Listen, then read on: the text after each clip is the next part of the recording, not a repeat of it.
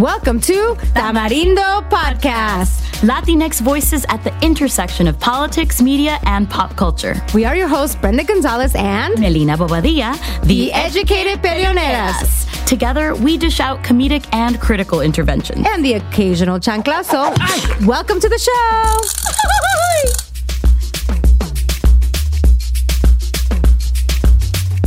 Hello, Tamarindo Podcast listeners. This is Brenda Gonzalez. No, Melina, this episode. Why? Because she is traveling. You've probably caught up on our social media. She is in New York promoting her awesome film and working on some work with that. I'm going to tell you a little bit about the film because I think you have an opportunity to check it out. If you are in LA, check out Melina Bobadilla on Friday, August 17th for the showing of the film she starred in, We Know Where You Live. The story of a Mexican-American couple moving into a trendy, gentrifying LA neighborhood and receive a warm welcome from two hipsters who are not what they seem. It sounds really exciting, and I hope that you all get to check it out. The movie is showing at the Holly Shorts Film Festival at the Chinese Theater in Hollywood, right there in Hollywood. Check it out and support the creator of our favorite hashtag Educated Peleonera. And that's once again Friday, August 17th, We Know Where You Live, a film by Honora Talbot. And I'm not sure if that's how you pronounce it, but I know that Melina Bobadilla is pronounced that way. So go check out the film. It should be a lot of fun. Well, we didn't want to have you wait too long before you got to hear your favorite podcast, Tamarindo. So this is just a mini episode. We know that we've gotten a lot of great new listeners and followers, and we just want to let you know that Tamarindo Podcast is a labor of love, and there's a lot of different projects that pulled Melina and I in various different directions and travel and life events.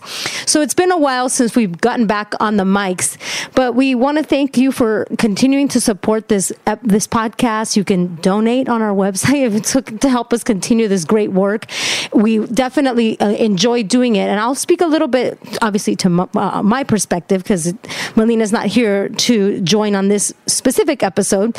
But life events, one thing that that's been pulling my energy away from the podcast has been that I am trying to buy a house with producer Jeff, which many of you know is my husband. And of course, this is in LA, so this is extremely, extremely difficult to do.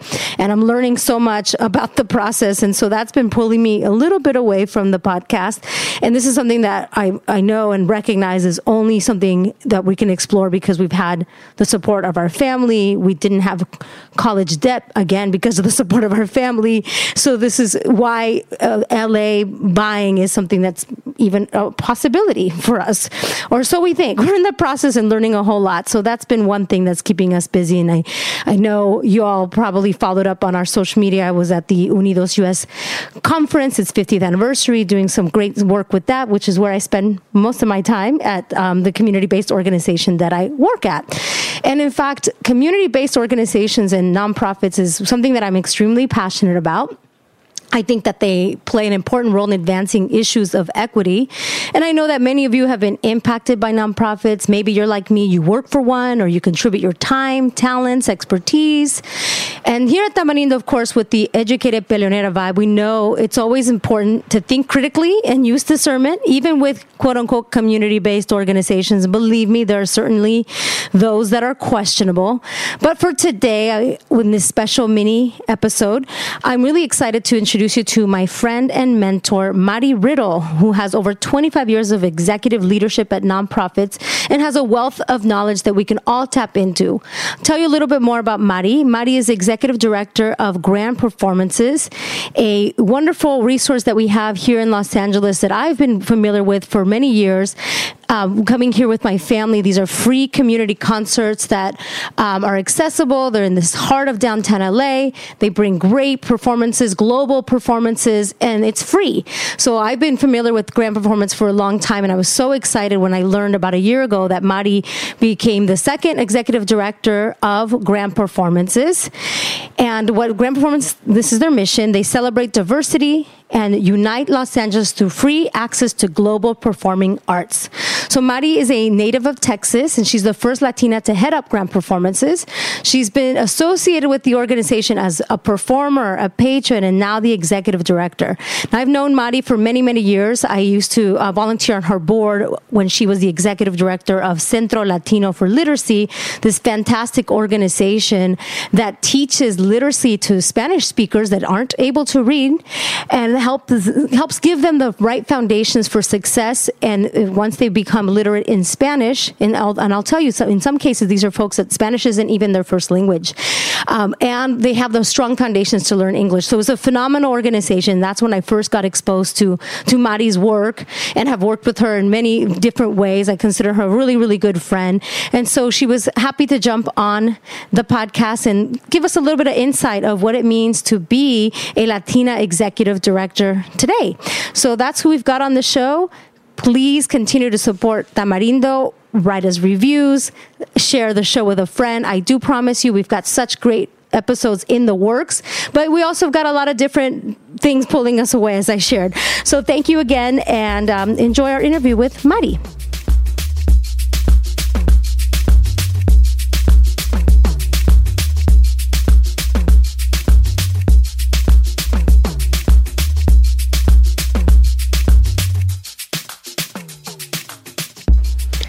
So I'm really excited to get to do this interview with a good friend of mine, Mari Riddle, who is the executive director of Grand Performances here in downtown Los Angeles. Yes. Mari, for folks that are listening in, what is Grand Performances?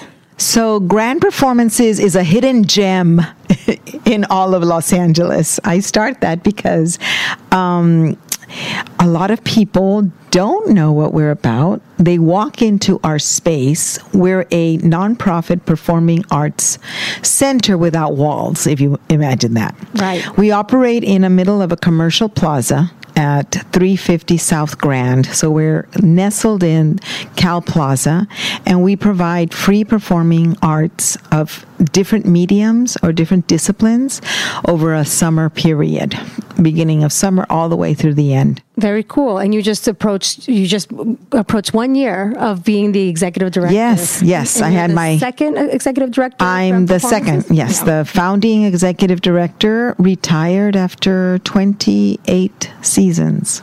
Wow. So looking back at the year that you just completed, what does it mean to be the executive director of this hidden gem that is multicultural, bringing great content to the folks that live in downtown, the people that work in downtown, and also to the community that can easily get here because of public transportation? What does that mean to you? That means trying to make this space a very welcoming environment for anybody that walks onto this plaza or has heard about us because they know the performers that are on stage, because they've heard about it through a friend, and often don't know what to expect. So what I want to do is to have everyone, from the artist, from people who work here, from people who are volunteers here, from the audience member, to have this amazing experience, which is a creation of community in a downtown plaza. And I keep telling people there are no walls here. We have no barriers here. Art transcends any kind of barrier that we can put between ourselves. And in a lot of ways, just is that unifying piece. And to have it in a downtown venue is also quite exciting. We're practically breaking down the skyscraper walls. Right. Because people look at skyscrapers, they look at that, they think, oh my goodness, I have to wear a suit. I got to be in high heels. I have to. And that's not what we're about. Some people loved coming here, getting dressed up. Other people come in shorts. It is, please come, enjoy what's on the stage, and get to know people.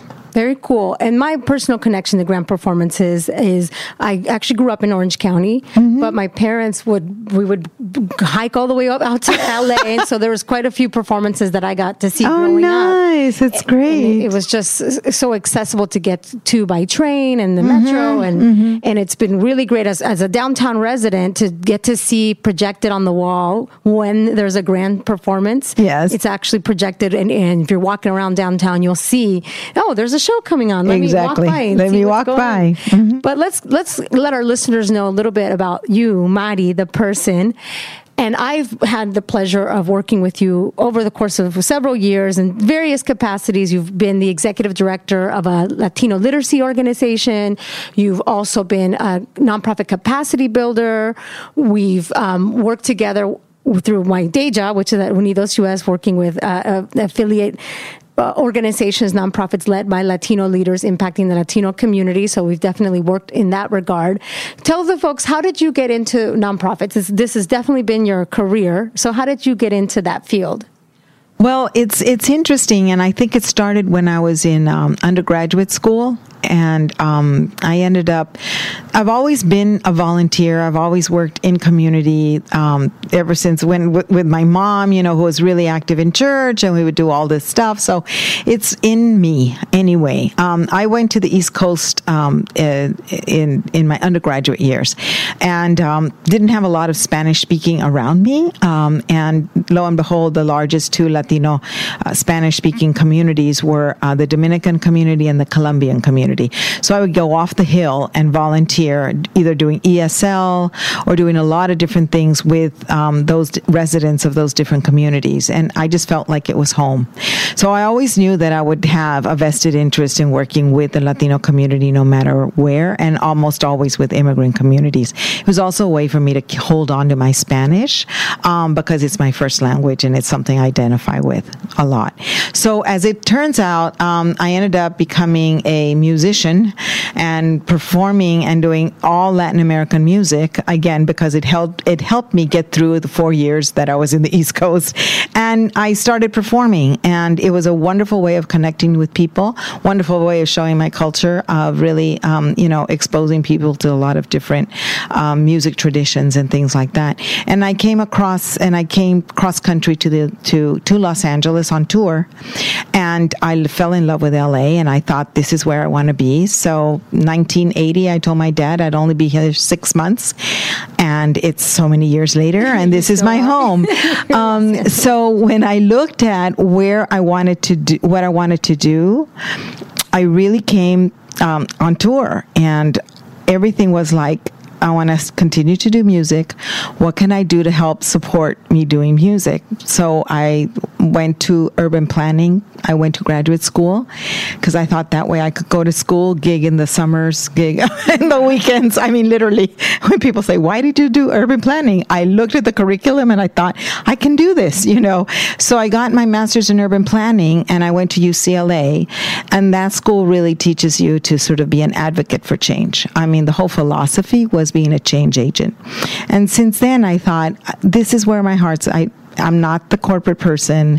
I really want to work in community, and I want to be able to use my Spanish and my culture and everything that I do creatively to help bridge any kind of misunderstanding or gaps, or help people just create a much better understanding between each other. Very cool. Now, one of the things that I really admire about you, Mari, is that your leadership comes with mucho cariño. Exactly. Mucho cariño. Gracias. And also, you pepper in the Spanish in such a beautiful way that you make everyone feel very welcome. And I'd love for folks that maybe like me have been working in nonprofit. I think there's a lot of audience members that probably are in the same field.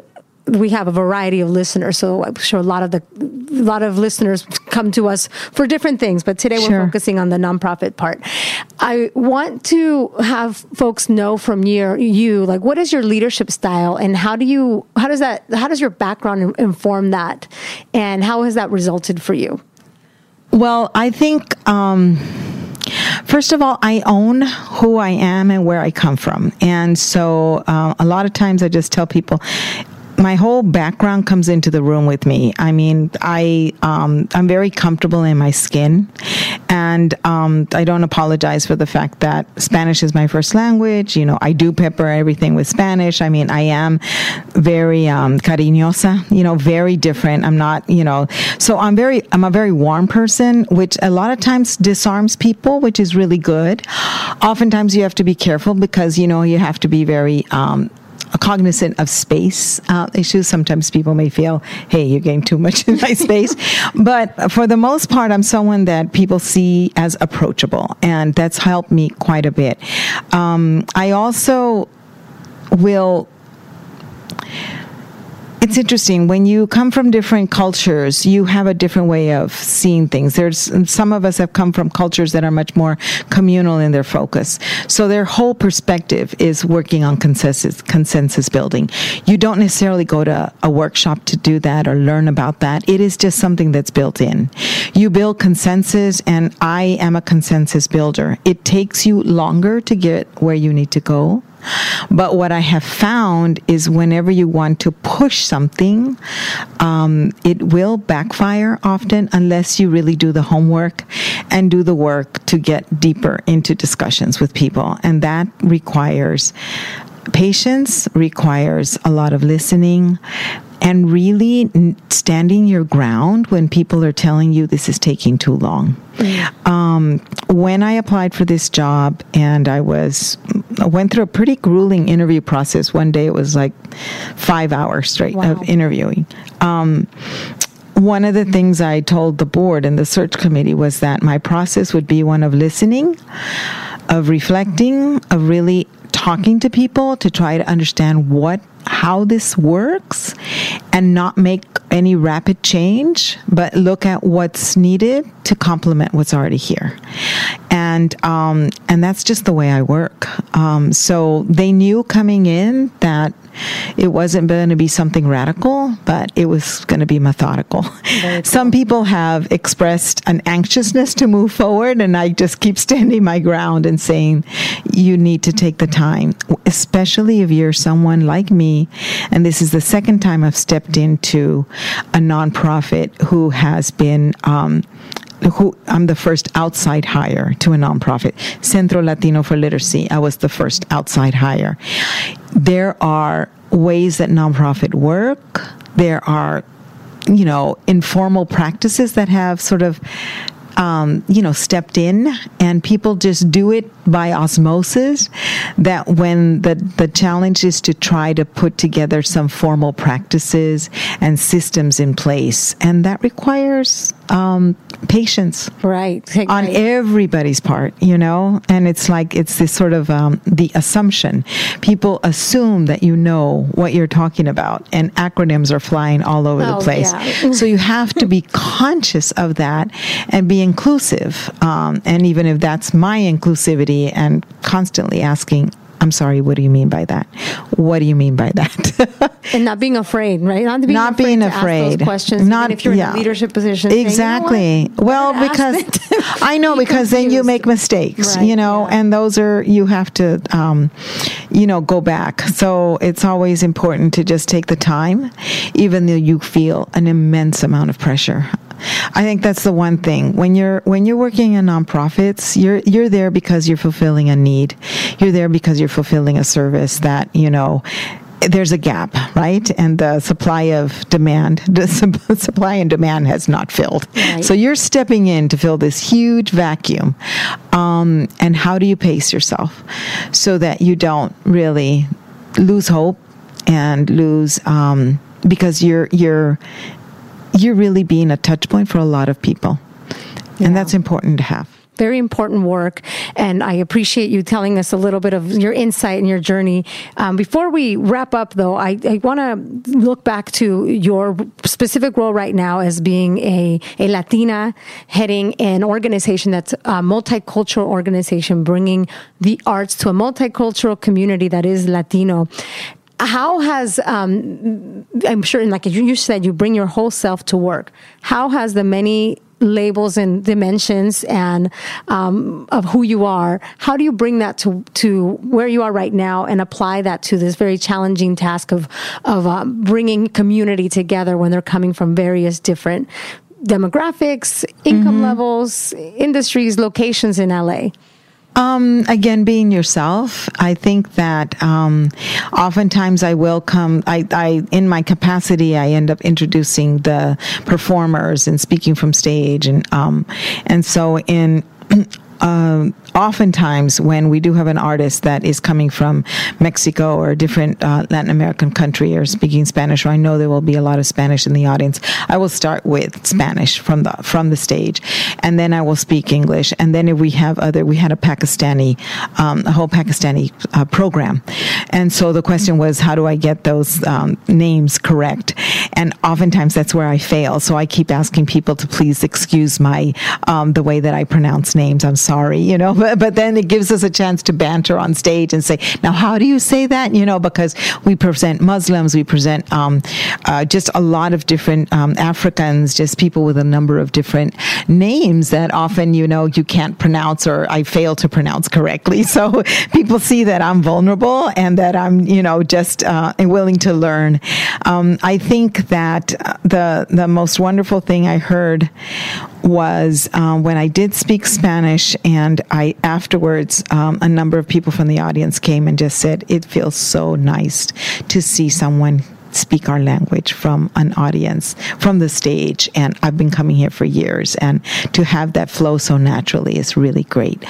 But as I was saying before we started, it's important to have a sensitivity so that all cultures are represented. And here at Grand Performances, what we're really trying to do is to, in a sense, integrate audience members, so that we're trying to encourage as much as possible for like the Latino audience to come explore other music forms, other theater pieces that come from different parts. We had native community of Canada, 3 different tribes that came and performed with a hoop dancer from New Mexico. That just happened on Friday.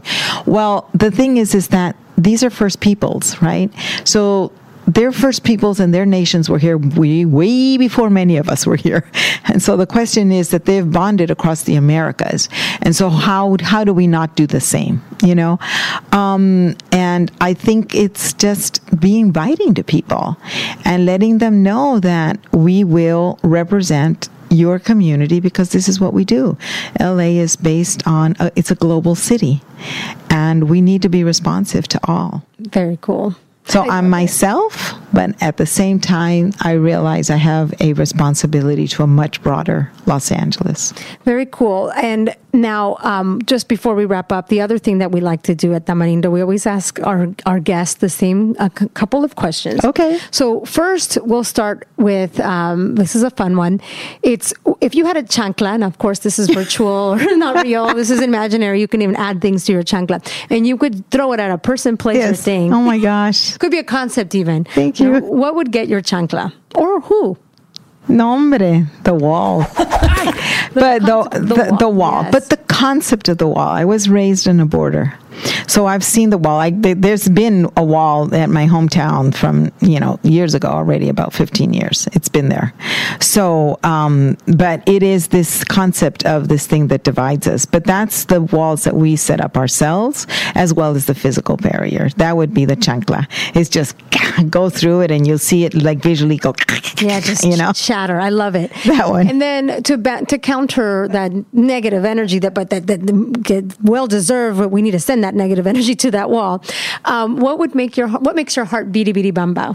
What makes your heart beat? Ay, la Selena. I have to say, it's just. So I played for years in a group that focused a lot on strong vocal blends and harmonies and everything. But when I see art or performance come together and hit this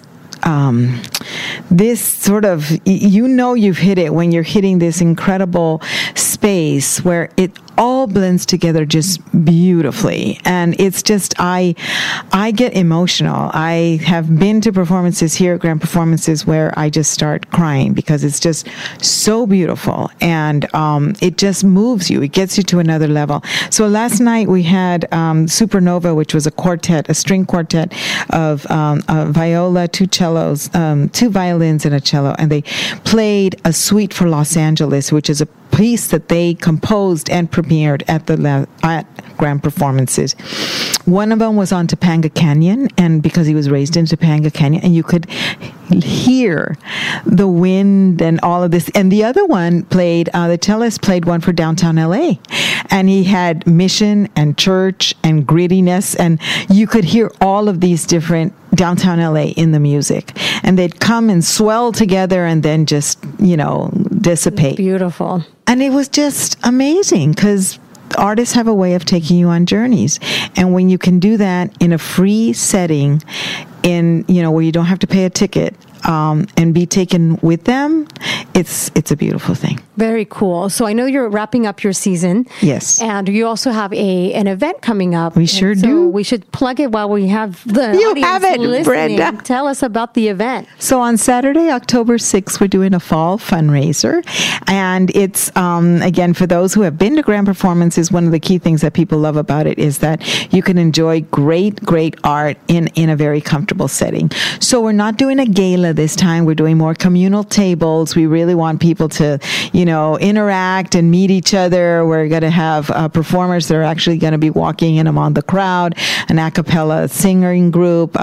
We're having one of the amazing performer who will be performing in the water as part of his program. So there's a little splattering of everything. It's really about coming together for the fall fundraiser. We have some great, exciting things we'd like to share with people that are there about what's coming next year. And, I'll wait until you get there to let you know. Yes, okay. Well, and what was the date again? It's Saturday, October 6th, and you can go to our website, grandperformances.org. On the support tab, you'll see a fundraiser piece. Very cool. We'll put that in the show notes. Thank you. Thank you so much, Mari. Thank you, Brenda, for asking me.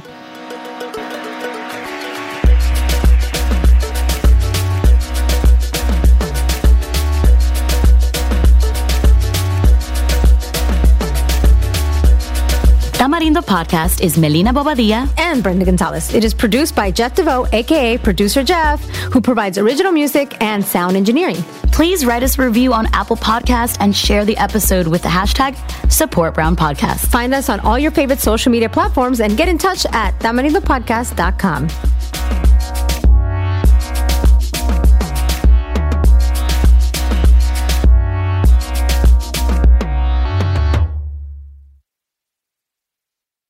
Cuando mi arrendador dijo que el alquiler podría ser más barato si fuéramos amigos con beneficios. Había oído hablar de acoso sexual en el lugar de trabajo, pero en mi casa, eso es discriminación en la vivienda basada en el sexo. La gente de bienes raíces dijo que estaríamos más cómodos viviendo en un vecindario diferente con gente como nosotros. Por suerte conocíamos nuestros derechos. Es ilegal asustar a los posibles propietarios para que se alejen de ciertos vecindarios en función de raza o nacionalidad. Si usted cree que sufrió discriminación o tiene preguntas sobre sus derechos, comuníquese con Fair Housing Foundation, Fundación de Vivienda Justa, al 800-446-3247 o también en línea en fhfca.org.